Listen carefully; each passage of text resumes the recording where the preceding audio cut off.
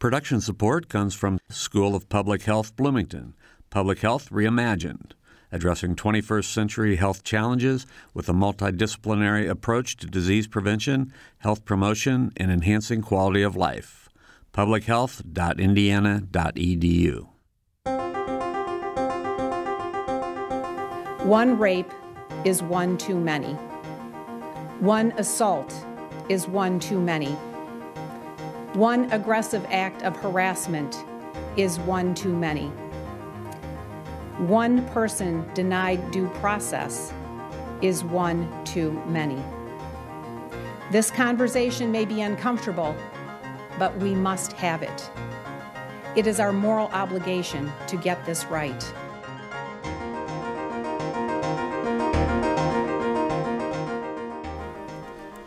That was Education Secretary Betsy DeVos announcing last week her administration will rewrite policies on campus sexual misconduct in an effort to protect both victims and the accused. Welcome to Noon Edition. I'm Bob Salzberg along with Joe Wren from WFIU and WTIU.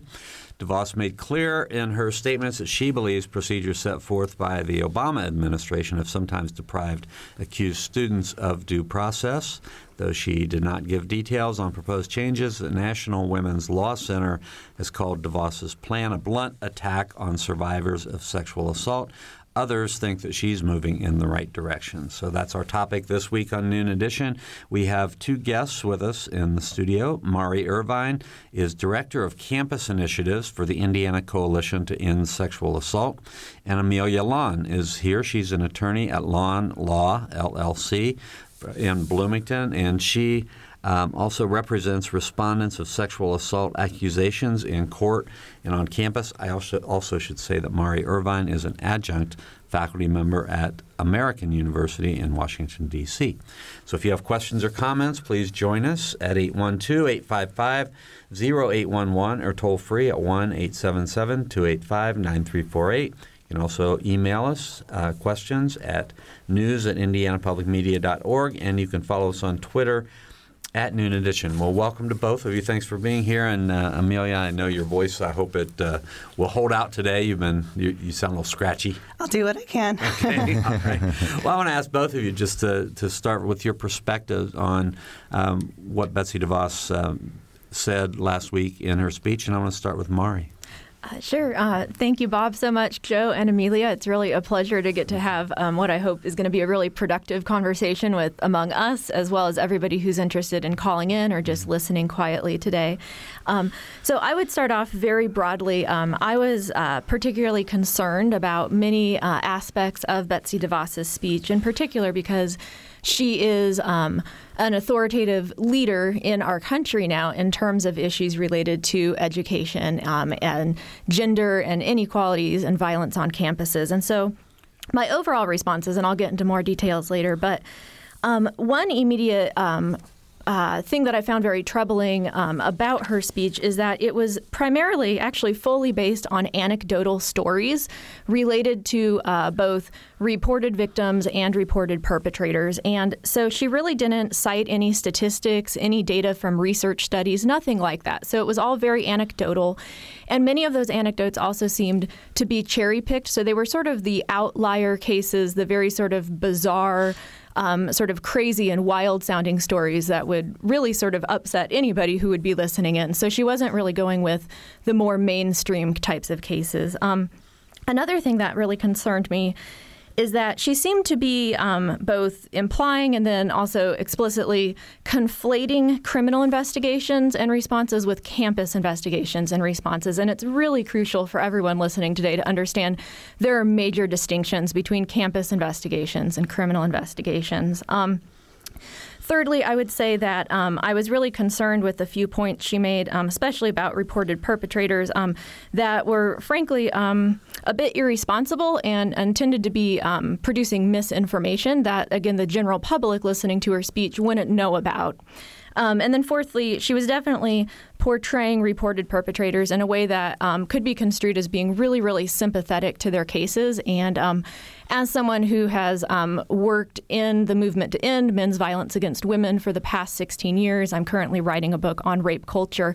I would say that that's a real common characteristic of a rape culture, is to portray reported perpetrators in a way that's very, very sympathetic and not really based on research and what we know about them. Before I go to Amelia, I want to ask you about number 3. You talked about misrepresentations. Can you give us an example? Sure. One thing that immediately comes to mind is and again, this was based on her anecdotes, and she kept referring back to a particular anecdote about a man, a college student, who went through an investigation. He was accused of sexual misconduct, and then it sounds like his mother walked in on him trying to commit suicide, which obviously would be an incredibly distressing situation for any mother as well as for that man. But throughout her speech, she kept referring back to that, and I think the insinuation and the message that a lot of her listeners would take away from that is that we maybe have a lot of accused students, reported perpetrators, who are out there trying to commit suicide. And I think it's really important for folks to know that that's just simply not the case. But the flip side is true. What we do know from research, from shelters, crisis centers, law enforcement, hospitals, national research centers, is that victims of sexual violence and intimate partner violence are actually at much more risk than the general population for attempting suicide or completing suicide because they've gone through an incredibly traumatic event. Okay. Whereas perpetrators, we really don't have much information, but they're certainly not at high risk of suicide, as she implied. Okay, thank you. Amelia? Thank you. The thing that was most important to me about what Betsy said is that the era of rule by letter is over, and that might have only stuck out to the lawyers, but there's a process that we are supposed to go through to have a rule be promulgated, and that involves a notice and comment period. And the Dear Colleague letter did not have to go through that process because it's just a letter. And yet the letter ended up having the same teeth of a regulation and had universities scared of losing their federal funding if they didn't comply with this Dear Colleague letter that didn't go through the normal hoops that a regulation has to go through. And I think that whether you work with survivors or respondents, you can agree that nothing is perfect the way it is with the way that Title IX is implemented in universities. And one thing that is indicative of that is the fact that the number of lawsuits based on Title IX before the Dear Colleague letter, there were 15 from 1990 to 2011. And then from 2011 to now, there have been at least 150 as of earlier this spring. And I think, and those are from both the accused and from the complainants. And I should stop myself and say I use a lot of different language. Mm-hmm. Complainants or survivors would mean the person who's bringing the claim and saying, I was assaulted or I was harmed. And respondent means the person who's being accused. So I use those words in all different ways. Yeah. So I think that the number of lawsuits coming from both sides is indicative of the fact that we're not doing things as well as we could be or should be. And then I would mention, touching on what Mari said about being sympathetic to perpetrators, is something that bothered me in the aftermath of DeVos's speech is people on social media and real media talking about rapists and why are we treating rapists so well. Mari didn't use that language, but that's what I saw a lot online. These men have not been adjudicated as anything when they're just accused, whether it's perpetrator or rapist. So I don't see why they shouldn't be treated sympathetically when they haven't even been found responsible for something yet. For all we know, they will go on to be found innocent of what they're being accused of. And I've seen many heartbreaking outcomes where, in one case, for example, a member of the Office of Student Conduct did come to me concerned that my client was suicidal because of the result of his hearing. So that's obviously just anecdotal. I don't know about widespread, but that shows me that is something that does happen, and it is something that I'm concerned about because these are young men I'm working with every day. Mm-hmm. Let me give our phone numbers again, 812-855-0811, toll-free. Our toll-free number is 1-877-285-9348. You can also join the show at news@indianapublicmedia.org, and you can follow us on Twitter @Noon Edition. This is a a really interesting and controversial topic in some ways. Joe? Yeah, I guess I'm wondering what's the purpose behind DeVos right now. Why is this coming out, and what's the message she's trying to get out with this, in your opinion, in your mind? Either one of you. Well, obviously, we are just guessing since we don't know what's in her mind. But, the end result of her statements, one reason I'm not sure why they were so inflammatory is she didn't state any new rules that would be put through the rulemaking process, or she didn't state any new policies that would be made. She simply said, hey, look, we're going to put this through the process the Dear Colleague letter should have been put through in the first place. And that opens it up to a notice and comment period, which means members of the public, including lobbying groups on both sides, can let their voices be heard, which I think is especially valuable now that we've seen it's been in action since 2011, so people can really speak to how they've seen it in action on both sides. So that's all she said she was going to do, is open it up to public comment. I wouldn't be able to guess what's going on in her mind or in the minds of the folks who are advising her. But I do know that over the past few months, she has met with a variety of groups and individuals around the country. In particular, she has met with some survivor advocacy groups, but she's also met with quite a few groups that are made up of defense attorneys and different organizations who are defending the rights of accused students, the respondents. And one thing that really stuck out to me that she really spent a great deal of time on in her speech was about possibly, suggesting that we needed to change the level of evidence required in campus cases to find a respondent responsible or not responsible. So not guilty or innocent, but responsible of violating a student conduct code or not responsible for violating that student conduct code. And I wanted to give a quick shout out to a relatively new national organization called CAPA, Campus Advocacy and Prevention Professionals Association. And that's made up of over, I believe, 500 different campus professionals working at universities and colleges all over the country. And just yesterday, they released a position statement on implementation of Title IX policies. And within their position statement, they noted that they are concerned that perhaps this push to abandon the preponderance of evidence standard and instead move forward into the reasonable doubt standard, that this is, and I quote, "It may be designed to limit the likelihood of any student being found responsible for sexual misconduct via campus disciplinary and Title IX processes," end quote.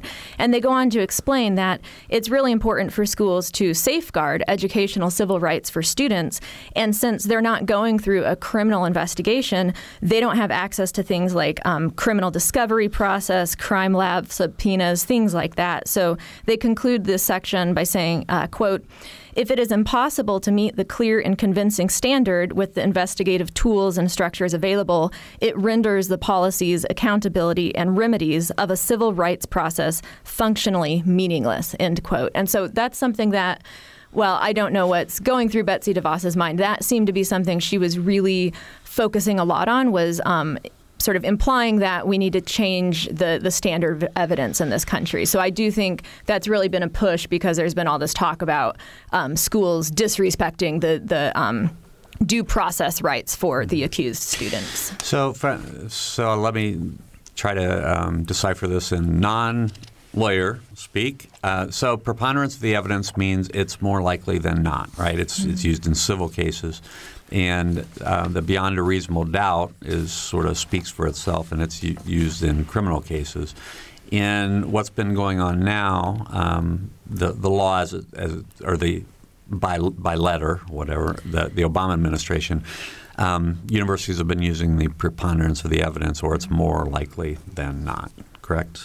Mm-hmm. Okay. Why should there be different standards for the in the law versus in a student adjudication process, and what will happen if by the preponderance of the evidence a student is found to have been responsible? What happens to that student?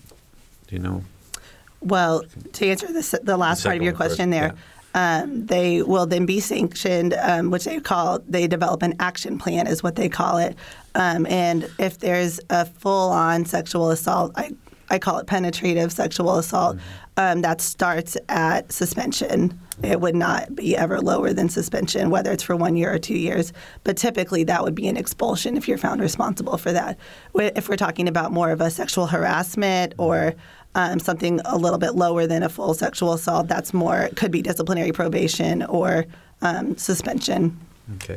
Yeah, and Bob, that's a really great question. I think that's where there's been a lot of debate and arguments between different groups representing different types of students. But from my own professional perspective, which has really been guided by talking with hundreds of different campus professionals and administrators, as well as law enforcement professionals across the country, there's such a big difference between a campus investigation and a criminal investigation. And a lot of that has to do not just with the processes, but with the ultimate consequence. So as Amelia explained, a student who is found responsible for violating that student conduct code may be suspended or expelled. So that is literally the absolute worst thing that can happen to a respondent in a campus investigation, is that he or she is expelled from the university. And I have a great colleague at IUPUI who describes that as saying, basically at this point, the college or university has said, we have found enough evidence to decide that you have violated the code and you violated our values as an institution. So we are saying you need to leave and not come back.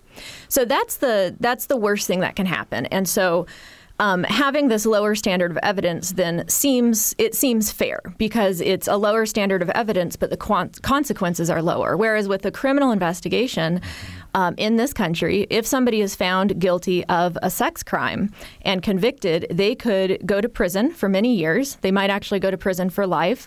In extreme cases, they could be issued the death penalty and actually lose their life, although that doesn't happen a whole lot in this country for rape and other sex crimes. And they could also become a lifetime, listed on the lifetime sex offender registry. Whereas in a campus investigation, that's definitely not going to happen. So it definitely makes sense for a criminal investigation. We really want to have, beyond a reasonable doubt. We really want to say we have a ton of evidence here because the consequences are incredibly severe for this person. I want to jump in. So I want to touch on I want everyone listening and everyone here to think about all the applications you filled out in your life, whether to college, law school, med school, all the jobs you've applied for, whether it's at McDonald's all the way up to, where you work right now. Think about the questions that they ask on there. This punishment does follow that student around for life, and it does irreparably harm them for the rest of their lives. And if they actually did commit that act, then no one's going to feel too sympathetic for that person, I don't think. But I think that it brings me back to the jurist Blackstone is the one who said the law holds it better that 10 guilty persons escape than that one innocent party suffer. And that's what I come back to, that the plight of my clients that I've sat with and cried with and held their hands and cried with their moms, that they did not do anything wrong and now are going to spend the rest of their lives having to fill out a form. Yes, I was expelled from college for sexual assault. That really is a death sentence for their careers and their lives in a lot of ways. So do we have any type of statistic or know how often that actually happens? I don't know that there would be any way to tell that. There's no way to tell that, is there? Because I'll think someone's innocent, right, but where am I to report that? Right. I would, respond to that certainly if a student was expelled for violating his or her student conduct policy or code because he or she committed an act of sexual assault or domestic violence or stalking or other type of violent crime, if that person was actually required to go out and tell everyone why they were expelled from that school, then they might have a harder time getting a job going to another school. But right now, there are no laws or institutional policies in place that require someone like registrar's office to make a specific notation on the transcript. So some schools have chosen to make a specific notation, but if that student wants to apply to another school and go there, again, they're not listed as a sex offender. There's no criminal conviction. So it's simply a little notation that he or she was expelled or was suspended. And, in terms of job applications and things like that, they might, have to say, oh yeah, I did have to leave this school, but they're not being really forced or obligated by most companies, most employers to explain why they were expelled. So for the most part, when people are expelled or suspended, they can keep that quiet unless they choose to go to the media or start telling everyone. Don't you think there's a follow-up question to the answer, yes, I was expelled from my institution? They're not like, oh, okay.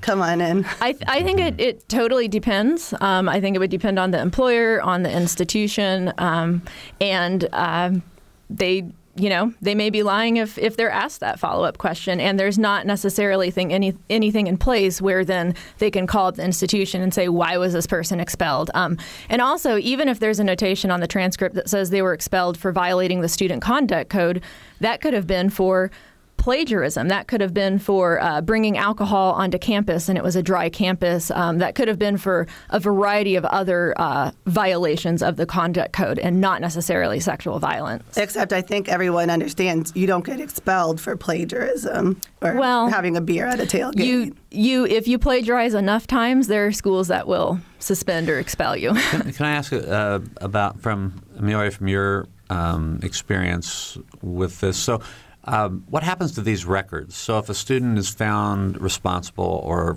found, what would it be? We call it responsible, yeah. Right, or not responsible. I mean, if a student is found responsible, is that record available to someone who would request it? So the way it works at IU is those are confidential. Mm-hmm. The only reason it would be released is if you gave your written permission. So, for example, think about, again, applying to, like, for example, when I applied to law school, that's an example I used. I had to sign off on the law school contacting my undergrad institution, which was IU, to see my student conduct record. So you don't have to sign off on them seeing it, but then you don't get to go to that school either. And those records, if you get anything below a suspension, that stays in the Office of Student Ethics for 5 years after you either leave IU or graduate. But if it's suspension or higher, that's on your permanent record, so it'll be there the rest of your life. Okay. So there are campus administrators that are making these decisions, responsible, not responsible. So the way that, I'm sorry. And then I guess the follow-up would be, how well trained are they? So the way that works is they convene a panel, it's called, and it has 3 people on it, and they're faculty or staff from around IU. And they undergo a training that's conducted here at IU, at least last I knew. And actually, one fault I find with the system is I don't think it's very widely publicized to faculty and staff that they can be on these panels. In fact, trying to answer that question, knowing we were going to be talking today, I Googled it, and I looked extensively on IU's sexual assault websites, and I couldn't find anywhere where if you're a faculty or staff interested in being trained, you could sign up for those trainings or who to contact. I mean, I guess you could always reach out to the Title IX coordinator if you wanted to, but there's no just form online or flyer about it or anything. So they convene with those 3 people, and they could be from any walk of life. Like I've had interior decorator professor, business professor, education professor, or like I said, staff, like people who work in the dorms, for example, like someone who's a conduct person in a dorm. And last I knew, you had to undergo like 3 to 4 days of training, something like that, spread out over a month. So maybe like 6 hours at a time, something like that, trained by members of the Office of Student Conduct. And I'd like to jump in and say, so Amelia did a great job, explaining the IU system process. But the way that investigations are carried out and who's carrying out the investigations and how adjudications are decided is actually wholly dependent on each particular unique institution. So you could have colleges and universities that are following a variety of different models. So there is the hearing panel model. There's something known as the single investigator model, where the investigator does the entire investigation, determines whether the student was responsible or not responsible, talks with colleagues and determines adjudications. There's a hybrid model where you have an investigator doing the model, then talking with sort of like a hearing board to then determine the consequences. So it's really all over the place, and that's something I think, like, as a country nationally, we could use more guidance on. And there is a great national organization that I'm not at liberty to say right now, but they're in the process of writing recommended standards for this, and so they're going to be releasing that document hopefully by the end of the year, recommending a certain type of model to follow for investigation. So it really depends on the school how they're doing that. Yeah, that's true. All right, we're going to have to take a short break. You're listening to Noon Edition, and we're talking with Mari Irvine, Director of Campus Initiatives for the Indiana Coalition to End Sexual Assault, and Amelia Lon, an attorney at Lon Law, LLC in Bloomington. We'll be right back.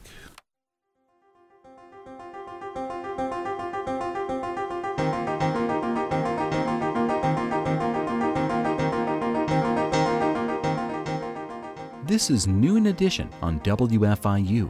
Production support comes from IU School of Public Health Bloomington, online at publichealth.indiana.edu. WFIU News covers South Central Indiana and the state each day. You can read news throughout the day as it's posted on our website at wfiunews.org. And you can pick up a digest of all the top stories. It's like a newspaper delivered to your inbox each weekday afternoon.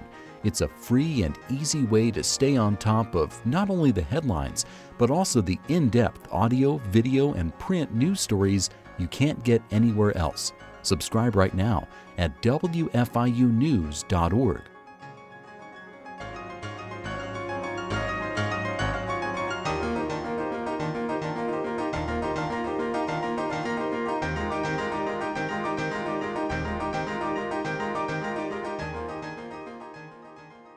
Welcome back to Noon Edition. I'm Bob Salzberg from the Herald Times, along with Joe Wren from WFIU and WTIU, and we're talking about the announcement last week from Education Secretary Betsy DeVos that her administration will rewrite policies on campus sexual misconduct in an effort to protect both victims and the accused. We have two guests with us in the studio, Mari Irvine, Director of Campus Initiatives for the Indiana Coalition to End Sexual Assault, and Amelia Lon, who's an attorney at Lon Law, LLC in Bloomington, and she represents respondents of sexual assault accusations in court and on campus. We actually invited people from IU to join us. Indiana University's Title IX Deputy Coordinators declined the invitation. IU says they remain committed to addressing sexual violence within our communities and will continue to provide support and resources to those who need it. They issued a statement, and here's a short excerpt. In light of the September 7th announcement by the Department of Education, we will continue to monitor the Department of Education's actions and communications and assess our existing policies and procedures to ensure our continued compliance with applicable laws and regulations. We also expect to participate in the formal rulemaking process to assure protection for victims and fairness to all. The full statement can be seen on the Noon Edition webpage. So if you want to join us, I'll give you some phone numbers, 812-855-0811 or toll free at 1-877-285-9348. You can also email us questions at news@indianapublicmedia.org, and you can follow us on Twitter at Noon Edition. Joe. Well, just to kind of follow off what we did right before the break, we were talking about the hearing panels and how they're trained, and they're trained differently and could be different at at the different universities. So is that part of maybe what's broken? A big with this system just in general, and I'll just let you kind of go off that. Sure. A big focus of DeVos's speech last week was that she was continually referencing a broken system, and that's something that critics have talked about. But to respond real quickly in terms of the training that's required of anyone doing a campus investigation is the Title IX guidance and interpretation through the form of the Dear Colleague letters and the Q&A documents released by the Office for Civil Rights specifically says that these investigators need to receive training on a consistent basis. So if schools are complying with that guidance, then they are making sure that anyone involved in the investigations process is going to be receiving good quality training on a consistent basis. But again, that, some schools might be falling short of that. So that's definitely an area of growth for some schools. Okay, I want to follow up too with a question. I'm going to step back. This is really a broad kind of a broad question. But Mari, you mentioned the rape culture. I think people talk a lot about a sexual assault or rape culture on campus. We had a show about it 2 weeks ago after something happened with one of the local bars in town and some signage they had and things of that nature. And we know there's a huge alcohol culture on campus as well, and that leads to sexual assault, and it also leads to all sorts of different levels of sexual assault, misunderstandings and whatnot. I guess I don't know if I should use that word or not, but perhaps no, I should not use that word. It results in very difficult situations that Amelia goes into court with and that you see all the time. What would be a proper standard? What would be a proper law? I mean, is it somewhere between the preponderance of the evidence and the legal standard, or should it be the legal standard? Should it be preponderance of the evidence? I mean, is that are you asking in specific alcohol facilitated sexual assault cases? Yeah, and on campus. I mean, campus is really dealing with this issue of sexual assault, and I think that I don't know what was in Obama's mind either, but I'm assuming that his letter was trying to help the situation, help universities, and deal with this issue. Well, I mean, I would say in terms of alcohol-facilitated and drug-facilitated sexual assaults, those perpetrators are committing those assaults on campus and off campus. So if they're being committed off campus, somebody's option is to their only option is to go report to the police and pursue a criminal investigation if they're seeking, their version of justice. But the campus investigations, what's so great about those and what I think a lot of people value is that this is a civil rights option for a student who feels that he or she has been victimized to pursue. So they have, as a student, they have an additional option. They always have the option of pursuing a criminal investigation, which, as hopefully someone will explain to them or they already know, requires this really high level of evidence. Whereas on the campus, because it's a civil rights investigation, essentially, we're using a lower standard of evidence. So, in my mind, the presence, the use of alcohol or another type of drug by the perpetrator should not affect the level of evidence or the type of investigation being used at all. But I do think that that's an example of training that campus investigators and as well as hearing board members should really understand. And we have lots of great research out there in terms of how perpetrators, especially the serial offenders, often are very smart, strategic. They target certain victims who might have low self-esteem or who are engaging in risky behaviors like engaging in binge drinking and things like that. So that's something in terms of evidence-based training, that's something I'm always encouraging people to do is to really read up on the research or attend trainings by experts who can explain that type of research. Mm-hmm. I just want to correct something that you said specific to IU. Maybe I don't know how other universities do it, but a student at IU is accountable for the code no matter where they are. So even if an assault takes place off campus, that can go through the Title IX process. You don't have to only go through the police. Like a student could be in Prague and do something wrong and still have to come back and face the music at IU. Mm-hmm.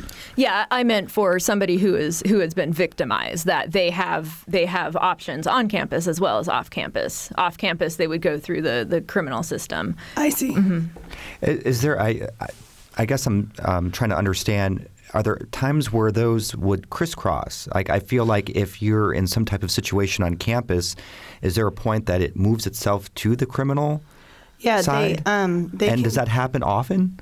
It doesn't happen often because typically in cases that go through the Title IX process, there's such a lack of evidence, the prosecutors won't even touch it. But when those do happen, and I don't want to disparage the Monroe County Prosecutor's Office, they would support and help anybody who came to them to ask for help if they were assaulted. But I just mean moving forward with charges. But I'm sorry, what did you just Just how often and why wouldn't it move? So we do often help someone who's going both through the criminal system and through the IU system. They move at very different paces and in very different ways. The legal system often takes 2 to 3, 4 times as long as the IU system would take.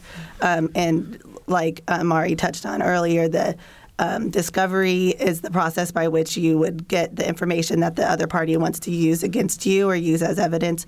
That's much different in the legal system versus the IU system. One thing I want to make sure everyone's aware of is at IU, the way that the system is right now, since August of last year, you don't even know what you're being accused of until almost the very end of the process.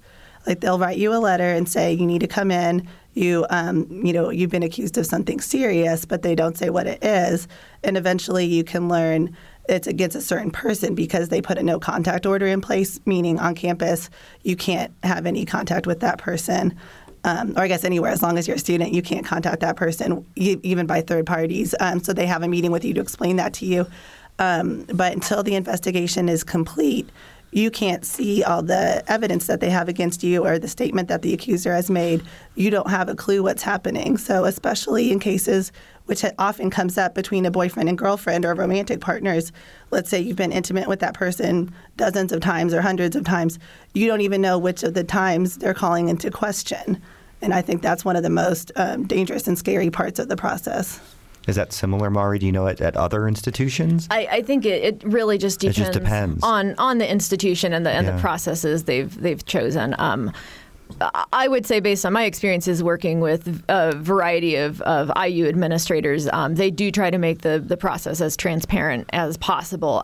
But of course, when they are doing an investigation, they obviously can't just freely share all the information with all parties involved because that might hinder the actual investigation itself. I wanted to go back to your question about, is there a lot of crossover between campus and criminal investigations? And the reality is in the United States, because of these various aspects of rape culture, a lot of survivors have many different reasons for not wanting to report to the police.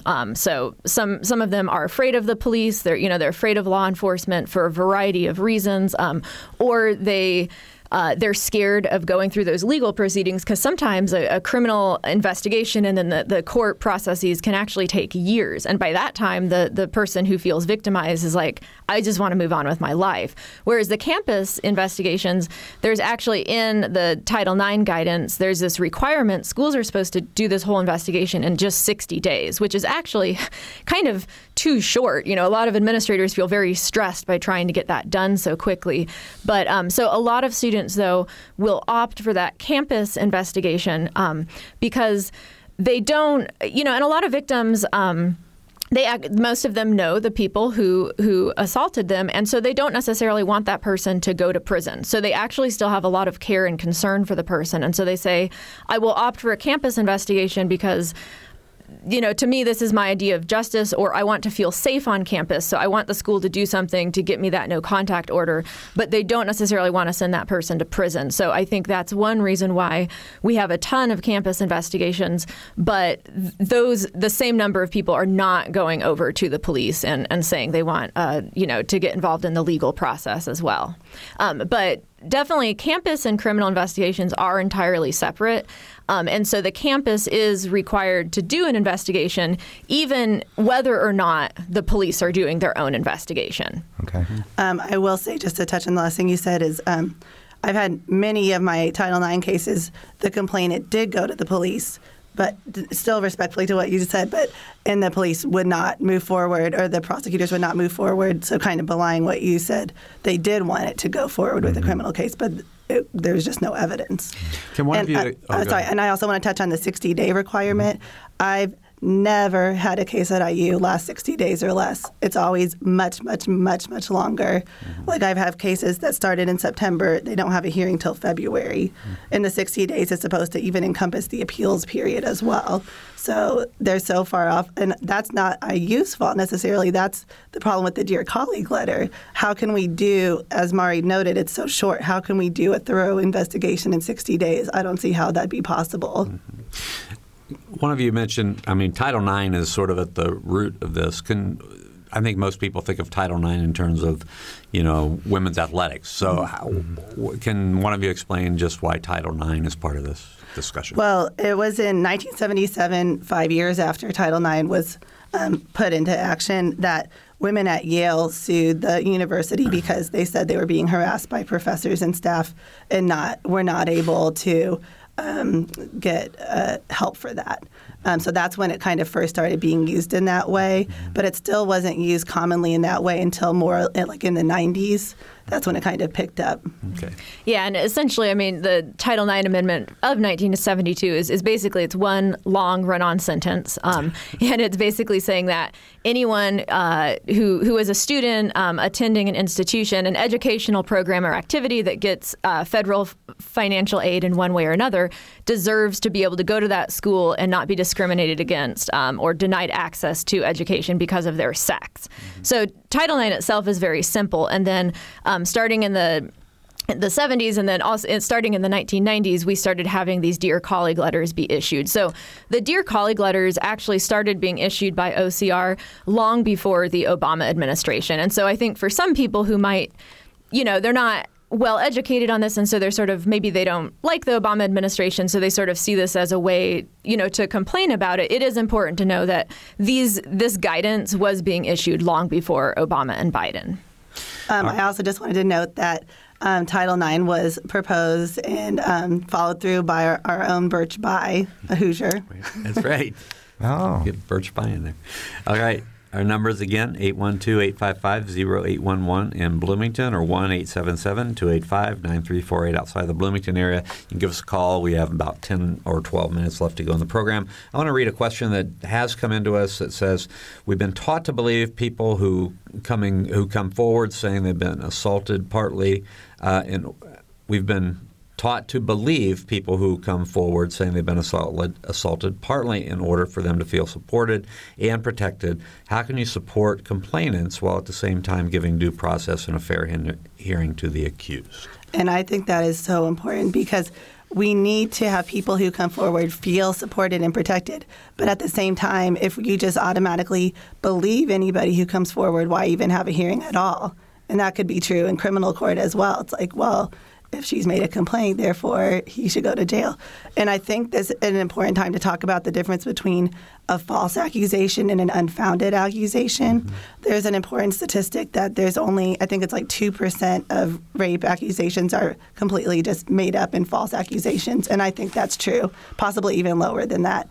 And in all the work I've done, I've maybe seen one or two cases where I thought it was just completely falsified. But an unfounded accusation is where someone feels traumatized or that they've been through a traumatic experience, but it doesn't meet the standards for sexual assault at their institution or in their state or whatever the jurisdiction is that we're talking about. And that I see on a daily basis. Mm-hmm. Yeah, and I totally appreciate Amelia bringing up that point. Because like in DeVos's speech, she used the term falsely accused students a number of times. And so coming from an academic standpoint, I really value sort of defining, let's define these terms. And so there's definitely a big difference between someone who truly was falsely accused, which means an investigation, a thorough investigation was done, and they actually found evidence or credible witness statements where they can say 100% for sure this was actually false and made up, versus saying, we didn't find enough evidence to prove or disprove this one way or another. So I think that is important. And there's some really great research out there in the criminal justice side of things in terms of false reports of rape. And so the best statistics are about 6 to 7%. However, it's important to know that quite often in those cases, an individual perpetrator or group of perpetrators is not ever named. And so often when somebody comes forward and makes a false report to the police, they're doing it because they have serious emotional, psychological, social issues. And it's sort of a help-seeking behavior where they're not actually pointing the finger at anyone. So nobody would actually be in danger of going to prison. They're kind of just talking vaguely about a stranger in a van or something like that. So in terms of the caller's question about, how can we be fair to all the parties involved, I would say, going off of those statistics, if we would say, okay, about 6 to 7% might be false, not necessarily pointing the finger at everyone, what we know then is over 90% of reports are true. They are based on facts. And so from that standpoint, we could say it could be an evidence-based belief system that we do need to start by believing. It's also a trauma-informed way of going about things, because we've heard numerous stories from complainants and as well as victims off campus that when they came forward, they were immediately shut down or silenced by their institutions, and that ended up re-traumatizing them. I do want to give a shout out to a great organization called End Violence Against Women International. They have an international campaign called Start by Believing. So if your listeners just want to Google that, they can quickly find Ivawi's campaign. And they, at their last conference, they actually did a mock trial discussing about how detectives can have that attitude of start by believing. And really what that attitude is doing is really just trying to level the playing field, because for hundreds of years in this country, we've been immersed in a country where people are more likely to believe the accused rather than the victim. So having an attitude of start by believing basically is just saying the investigator, if we want the investigator to do a good investigation, they've got to actually believe that something might have happened, because if they just immediately shut down when the victim walks in the room, then they're going to be so inherently biased, they're not really going to put effort into doing a good investigation. I think start by believing is so dangerous for an investigator to have that attitude.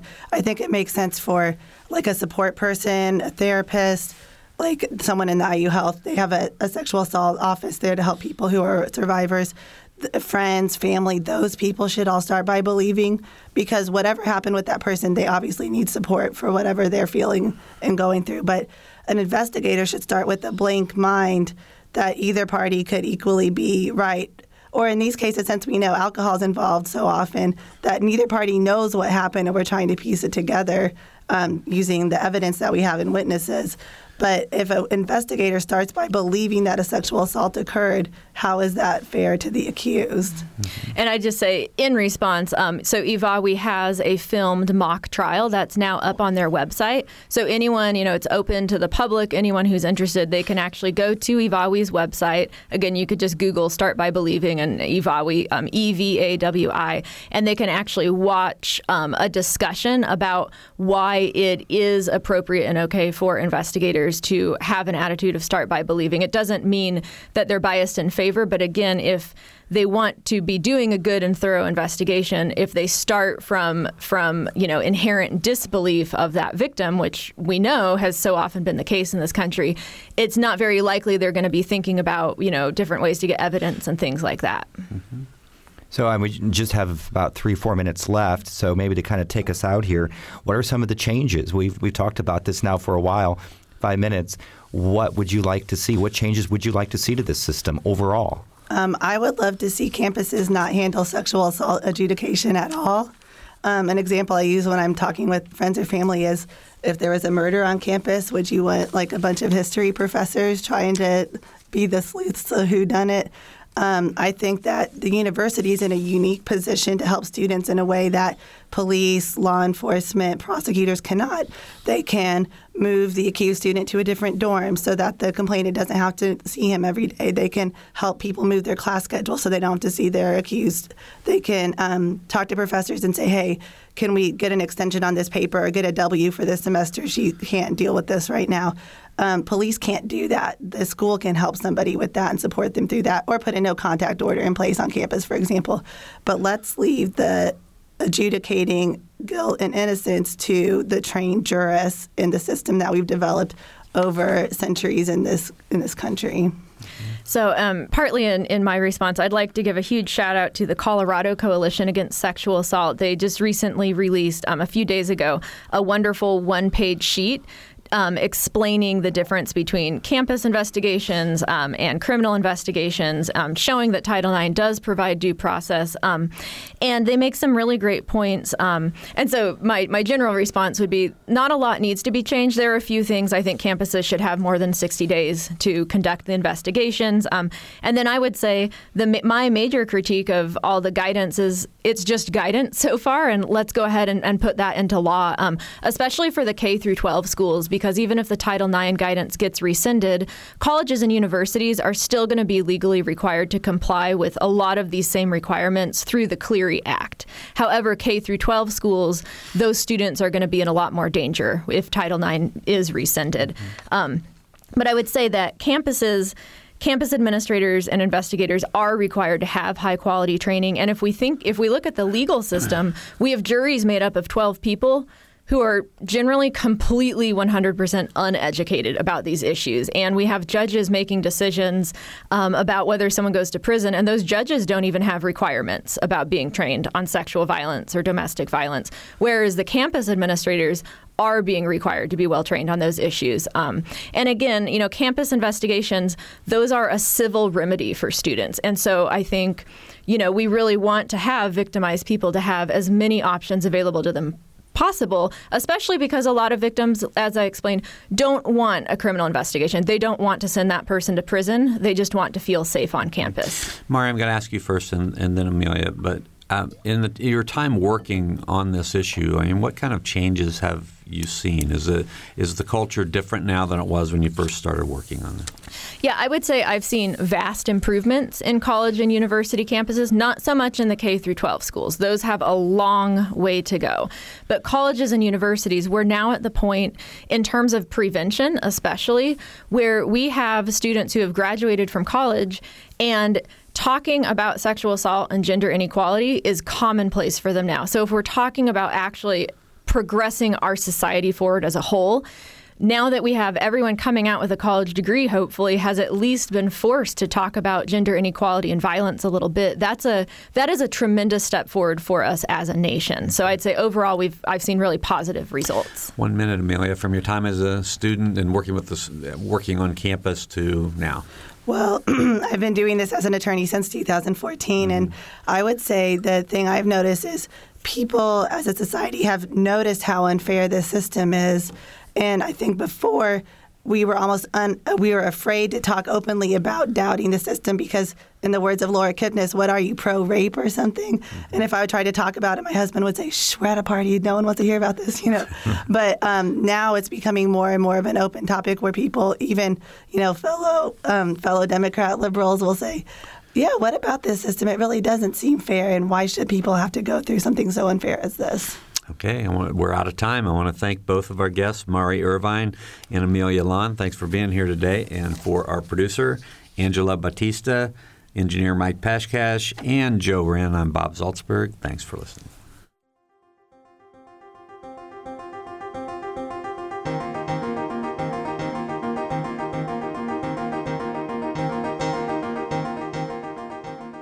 Noon Edition is a production of WFIU and the Herald Times.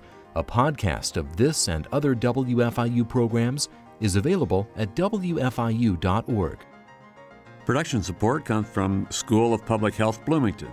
Public Health Reimagined, addressing 21st century health challenges with a multidisciplinary approach to disease prevention, health promotion, and enhancing quality of life. publichealth.indiana.edu